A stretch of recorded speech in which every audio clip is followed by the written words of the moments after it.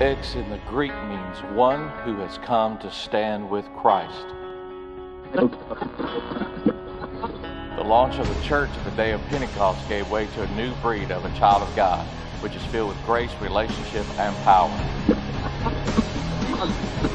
It's time for you to rise, X-Men.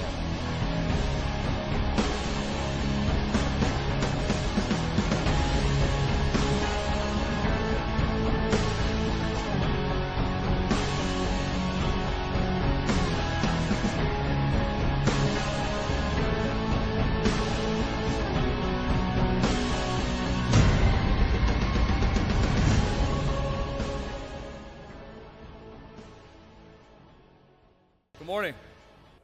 How you doing? Good. Take your Bibles, go to Acts chapter 2. We're going to read verses 36 through 41. I'm going to do something a little different. I'm going to ask you to stand with me so we can get your blood flowing this morning. Don't want anybody sleeping this morning. Let's stand together for reading God's Word. A little different. I know, okay, it's out of the box. Don't anybody panic on me. Acts chapter 2, verse 36 through 41 is what we're going to read. Last week, Pastor launched us into the beautiful journey on the subject of X-Men, a new breed rising. He showed us in the book of Acts how they were a new culture, but even greater than that, how you and I can live part of the kingdom culture in today's society. So this morning, I want to talk to you on the subject of new life. Last week, it was new culture. This morning, it's new life. So let's read together Acts chapter 2, verse 36 through 41. Therefore, let all Israel be assured of this. God has made this Jesus, whom you crucified, both Lord and Christ. When the people heard this, they were cut to the heart and said to Peter and the other apostles, Brothers, what shall we do? Peter replied, Repent and be baptized, every one of you, in the name of Jesus Christ for the forgiveness of your sins, and you will receive the gift of the Holy Spirit. The promise is for you and your children and for all who are far off, for all whom the Lord our God will call. With many other words he warned them and pleaded with them, Save yourselves from this corrupt generation. And those who accepted his message were baptized, and about 3,000 were added to their number that day. Let's pray together. Father, we thank you for your grace that's on our lives. We thank you for your presence that's in this room. We just want you to know that we love you and we worship you today, God. I thank you for your word, God. We've read your word this morning, God, and I want to thank you for the power of your word, God, that it is alive, it is active, God, it is sharper than any two-edged sword. And this morning, God, we receive everything you have for us. Our hearts are open, our minds are ready. And we say, come in and invade our hearts. Let your spirit invade our spirit. Equip us this morning and release a manifestation of the kingdom of God in this room. Let there be a manifestation of new life in this room today, God. And we thank you for that in Jesus' name. And everybody said, amen. You may be seated. What does it mean to have new life? What does it mean to experience new life? To the parents holding that newborn baby, new life means joy. At least to the first one. To the teenager graduating from high school and moving off to go to college, new life means adventure. To the prisoner that's being released back into society, new life means freedom. We are surrounded by evidences of natural life. They're all around us, but what about spiritual new life?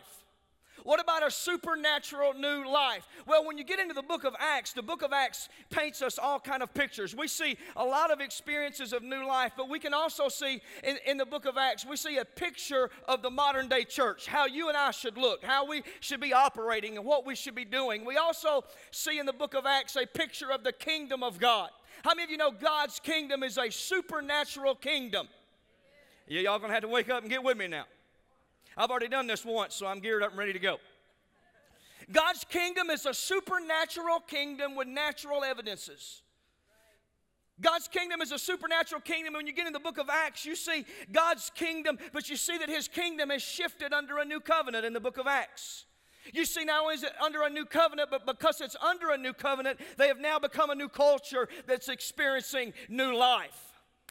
One of the greatest pictures in the book of Acts of new life is found in verse 41. It says that they were all baptized and about 3,000 were added to their number that day. I wish I had a witness right now that would understand how awesome it would be to see 3,000 people give their lives to Jesus Christ in one day. This is the greatest picture of new life that you and I can see. 3,000 people added to the kingdom that day. See, they were a new breed because they experienced new life.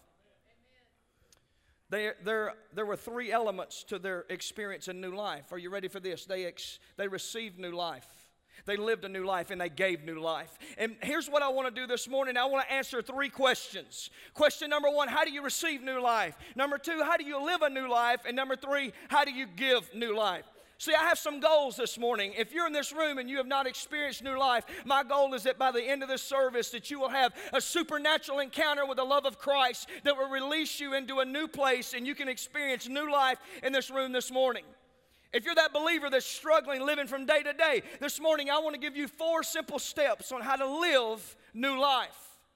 If you're a believer in the kingdom of God, I want to show you this morning how you and I need to go outside of these 4 walls and we need to share the gospel of Jesus Christ. We need to share the good news in our city, and we need to give what God has so freely given to us. So let's jump into this thing. Number one, how do you receive new life? Peter says in Acts 2:38, he says to repent and be baptized in the name of Jesus Christ for the forgiveness of your sins, and you shall receive the gift of the Holy Spirit. Let me break down this experience to you. An experience takes place when you receive Jesus Christ into your life. We call it new life. And how do I receive new life? Number one, you must repent. It's pretty simple. There has to be repentance. But in the church, we've made repentance a little bit more difficult than what it really is. We believe that repentance is raising your hand and repeating a prayer after a pastor, or walking forward and going through these motions. If you do this and do that and do this, then Jesus will be your Savior. But repentance is none of those things. Matter of fact, we've created a lot of backsliders in the church today. We said if you'll come forward and do this and do that and do this and do that, then your life will be different, and they walk out and their life never changes. See, true repentance is this. It's having a change of mind. It's a change in your thinking, which doesn't require you walking forward. It doesn't require you going through any religious motions. What it requires is you saying, you know what, I see the way God sees. I see God's word, and I see how God wants me to live. I'm going to have a change of mind about my life. See, a change in your thinking produces a change in your living. And if you came in and went through the motions and your living didn't change, then you didn't have a change of thinking. And see, when you hear the word of God, that's when the change starts starts coming into place, because you see the word says do this and the word says do that. And really all repentance is it means to begin to think like God thinks. It means to do an about face. It means you're going in one direction and all of a sudden you're going in a different direction. The only way you can have a change in direction is to have a change in your thinking. Some of you are repenting right now because your thinking is being changed. How do I receive new life? Number one, I've got to repent. Number two, he says be baptized. He's talking about water baptism. There's a pattern in the book of Acts, and I think it's wonderful. They would preach the gospel, people would get saved, and immediately they baptized them in water. Let me say this right up front. I don't think that you have to be baptized in water to make it into heaven. If so, they would have had to take the thief off the cross, baptized him in water, and re-crucified him. But I do think this, I do believe that there's an extreme importance in the Word of God placed upon water baptism, and that Christ commands us to walk through this and to do this. So I don't think any of you this morning are hanging on a cross in the last 5 minutes of your life. So I think it's extremely important that you and I follow Jesus Christ in water baptism. And here's what we've done in the church. We've made water baptism a religious ritual.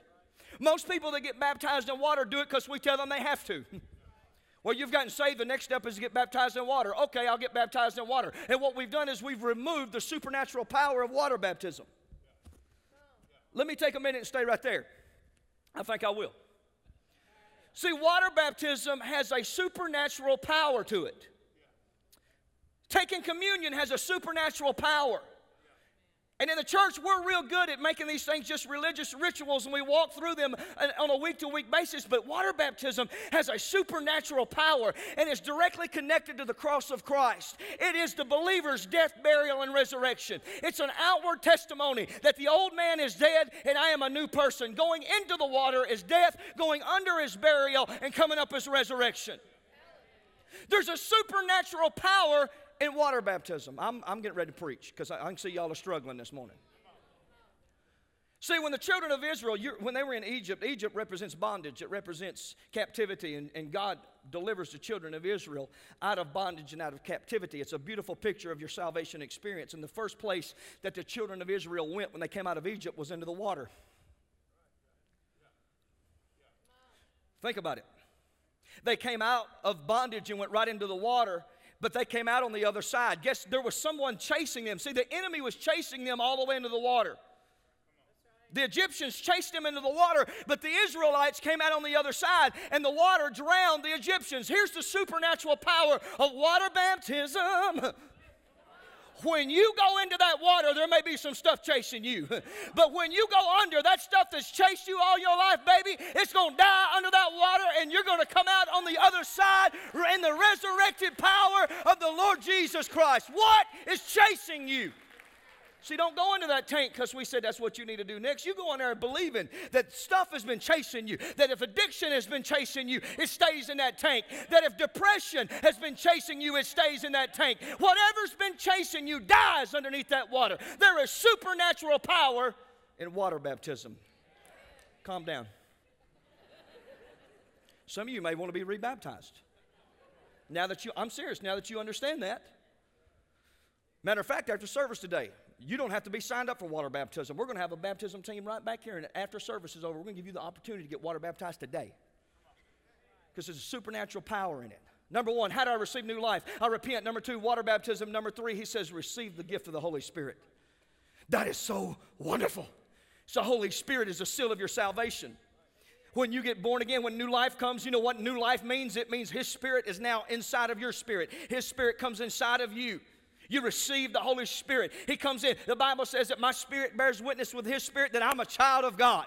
When the Holy Spirit comes in, He brings new life, but He becomes your best friend. He becomes your companion. He becomes your teacher. He becomes everything to you. He answers questions that needs to be answered. He tells you when to turn left, when to turn right, where to go, where not to go. The Holy Spirit becomes your best friend. He's the seal of your salvation. Here's the wonderful thing about it. Repent is our part. Baptize is our part, but receiving the Holy Spirit's His part.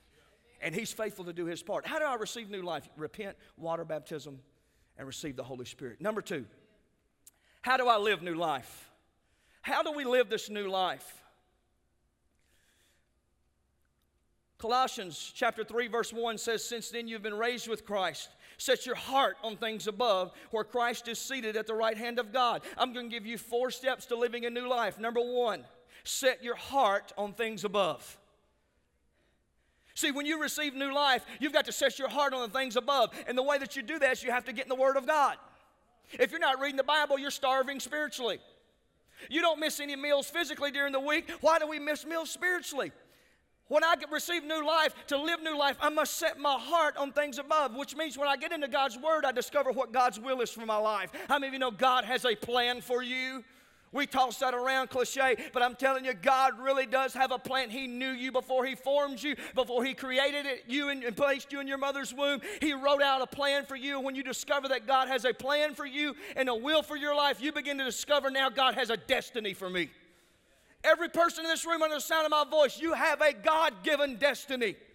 And when you start pursuing that destiny, you'll find out that not only does God have a will for you and God has a destiny for you, but God dreams over you. God dreams about you. His dreams over you are prosperity and health and blessing. God wants nothing but good for you. He has no bad wishes over your life. He has no bad thoughts over you, but God dreams good thoughts over your life. Number two, how do I live a new life? Colossians chapter 3, verse 2 says, set your mind on things above, not on earthly things. Number one, I set my heart on things above. Number two, you got to set your mind on things above. How do I live a new life? You got to start desiring spiritual things. What are you passionate about? See, once you start desiring spiritual things, you start becoming passionate about God. If I can figure out where you're putting most of your time, I'll figure out what you're passionate about. And if God gets 5 minutes during the week, then you're not passionate about Him. And the way that you become passionate about something is you feed yourself what you want to be passionate for. I turned 40, I found out that some of the foods that I like to eat, I like them even more, and I can't get enough of them. Sometimes I have to cut myself off, and I found out that food stays with me longer. So I become passionate about some things in the food realm. And as long as I feed myself that food, I want more of it. Go ahead. I can't just eat one ice cream sandwich. Can I get a witness? A box of popsicles will last about 10 minutes in my house. See, your spirit is the same way. Whatever you feed your spirit is what you're going to desire. And if you want to set your mind on things above, you want to set your heart on things above, you've got to start being passionate about God. The only way to be passionate about Him is to start feeding yourself the things of God. And see, once you start becoming passionate about God, then you'll move into the next place of setting your mind on things above. You'll start becoming zealous for the church and for God's kingdom. Amen. Jesus said, zeal for your house has consumed me. David said, I'd rather be a doorkeeper in the house of God than to dwell in the tents of the wicked. There's something about being passionate about God that makes you be zealous for church. Sunday and Wednesday should be the happiest day of your week. Why? Because I get to go to church. I get to hear the word. I get to worship with other believers. I get to be in fellowship, and I get to experience the presence of God. Amen. Set your heart on things above. Set your mind on things above. And step number 3 to living new life. Here's where it gets nasty. Colossians chapter 3 verse 8 says, but now you must rid yourselves of all such things as these: anger, rage, malice, slander, filthy language from your lips. Do not lie to each other, since you've taken off the old self with its practices. Step number 3 is to put off the old self. If any man is in Christ Jesus, he's a new creation. Old things pass away. Behold, all things become new. If you want to live a new life, you've got to put off the old self. In other words, you've got to start dying to yourself. If you have new life, that means that everything is new. That means that you don't go to the same places you used to go to. Well, it's getting quiet. That means some of you don't run around with the same people you used to run around with. You don't talk the way you used to talk. You don't even look the way that you used to look. Some things have to change. And in order for you to die to yourself, you got to crucify your flesh. See, the old man may be dead, but I can promise you he'll sneak up on you when you least expect it. You may have buried that old man, but there's going to be some days when he's knocking on the door. There's going to be some days when he's trying to get in, and that's when you've got to say, flesh, I crucify you today. I pin you to the wall. You will not control me. I die to myself because I'm living a new life. In order to put off the old self, somebody's supposed to get set free. You ready? You've got to leave the past in the past. I'm going to say that again. You must leave the past in the past. I've got to put off the old self. That means I've got to move to the future. I've got to move to what God has for me. I've got to put the past in the past. And for some of you, you might get set free from the past if you stop talking about it. If you stop living in it, stop reliving it, move on. It's a new day. God has a destiny for you and a plan for you. He does not want you to dwell in yesterday. And putting off the old self means that sometimes I've got to leave the past in the past. Step number 4 to living a new life. Colossians 3:10 says, and have you put on the new self, which is being renewed in the knowledge and the image of its creator.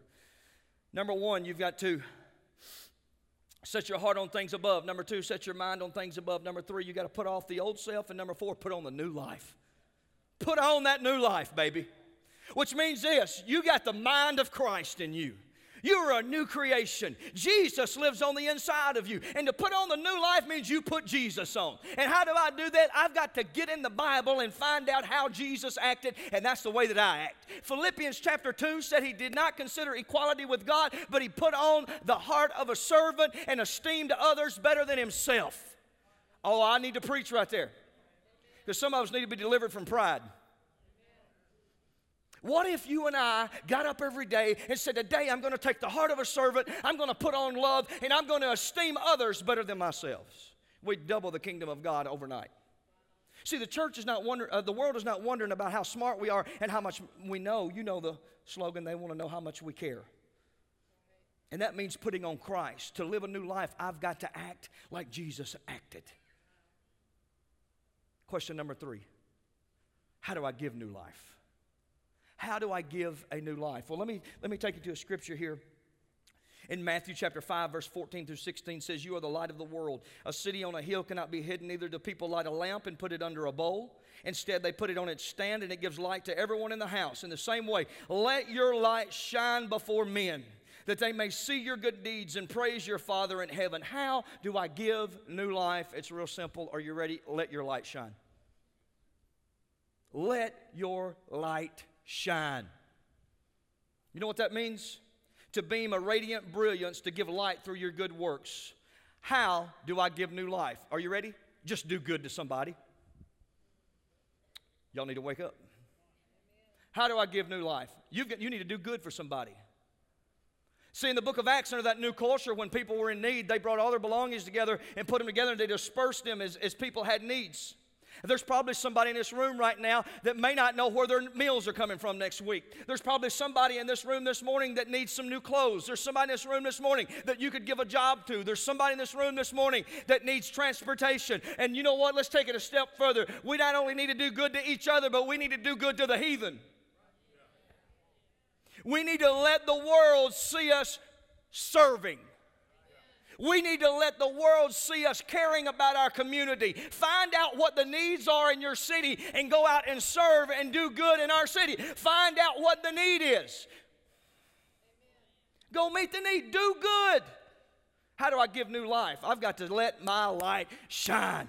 Preach the gospel at all times, and if necessary, use words. Let your light shine. How do I give new life? Number 2. The book of Revelation chapter 12 says they overcame him by the blood of the Lamb, the word of their testimony, and they loved not their lives to the point of death. First thing I got to do to give life is I got to let my light shine. Number 2, you need to tell somebody your testimony. You need to share what Jesus Christ has done in your life. You need to, first of all, live it, and second of all, you need to open your mouth up and share it. Oh, God, help me, Jesus. There was a young man that was raised in a Christian home but never accepted Jesus Christ as his Lord and his Savior. Took off out into the world running from God. Spent his life in crack houses and beer joints and running and living that lifestyle. And after over 10 years, this young man came to know the Lord. When his life was falling apart and when his life was breaking, he'd come to know Jesus Christ. And one of the things that he realized that the whole time he was out running the streets, not one time did one believer step into where he was at and share the love of Jesus Christ with him. Running the streets and never found one person that would step in to darkness and bring light, that would step in and bring life and say, Jesus Christ loves you and has a plan for your life. Sometimes that's all it takes for one person that's living in darkness, that's suffering in the pits of hell, that's suffering by demonic attack. Sometimes all it takes is one person to step in to that rim of darkness and say, Christ loves you and has a plan for your life. When this young man come to Jesus Christ, he decided that he would not be one of those Christians. See, the gospel was never made to be contained in 4 walls with a group of people waiting on somebody to join their group. The gospel was meant to invade our city. I'm fixing to get passionate. The gospel was meant to invade our cities and either cause a revival or a riot. The true gospel, true disciples, a new breed under a new culture, advancing his kingdom and giving new life will cause a riot or to cause a revival, and most times it causes both. See, the world is crying out for an answer, and you and I have it. That young man that got saved is standing before you this morning, and my heart's cry is this, that you and I would once again become contagious with so much passion and fire that we cannot keep our mouths shut about the good news and about Jesus Christ. Listen, if I held a vial in my hand this morning that had the answer to cancer, the cure to cancer was in this vial, do you think I would take it home and put it in my closet under lock and key and never share it? If I held the cure for cancer this morning, I would give it to everybody that I could give it to. Yet you and I, we have the cure to sin. We have the cure to death, hell, and the grave. And yet we take it home and put it in a closet under lock and key, and we never share the cure with the world.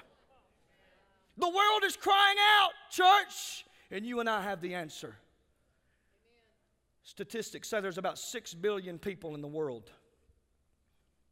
And if we take those statistics and we look at the average person lives 70 years old. Let's just say an average person lives to be 70. That means that there are around 85 million people that die every year. If 85 million people die every year, that means there's around 230,000 people that die every day. That's 2 people every second. Statistics tell us out of these numbers that 1 out of 10 people are a genuine born-again believer. And if 1 out of 10 people of these statistics are true, that means that every day on an average, there are around 209,000 people that slip into eternity without Jesus Christ. Every day! 209,000 people slipping into eternity without Jesus Christ. While you and I sit in our comfortable church with the air conditioner and the padded chairs, celebrating a message that we never carry out to the streets. I want to challenge you today. What if you and I told one person about Jesus this week? What if we let the past be the past and we said, you know what? It's not about me, it's about the kingdom of God. And this week I'm going to do good. I'm going to give new life. I'm not talking about inviting somebody to church. That's the easy way out. Anybody can slide a track in on the grocery cart and very comfortably invite somebody to church. I'm talking about sharing your story with somebody and sharing new life with them. If we would just share Jesus, our churches would double over week. And see, here's the deal. You don't have to go to seminary to be able to share the love of Jesus. So all you got to do is have an experience. They asked the blind man, who healed you? He said, I don't know. All I know is I once was blind and now I see. Here, all you've got to do, friend, is tell the world, I once was in darkness and now I'm in light. I once was in bondage, but now I'm free. I once was lost and now I'm found. All you need is an experience. A man with an experience is never at the mercy of a man with an opinion. Your opinions don't mean anything, and you'll never be able to take a man's experience away from him. And if Jesus Christ has changed your life, friend, you qualify to spread the good news. If Christ has washed away your sins, you qualify to lead somebody to Jesus. And I challenge you this week, invite somebody into the kingdom, share new life with somebody this week. What if we all did that to one person?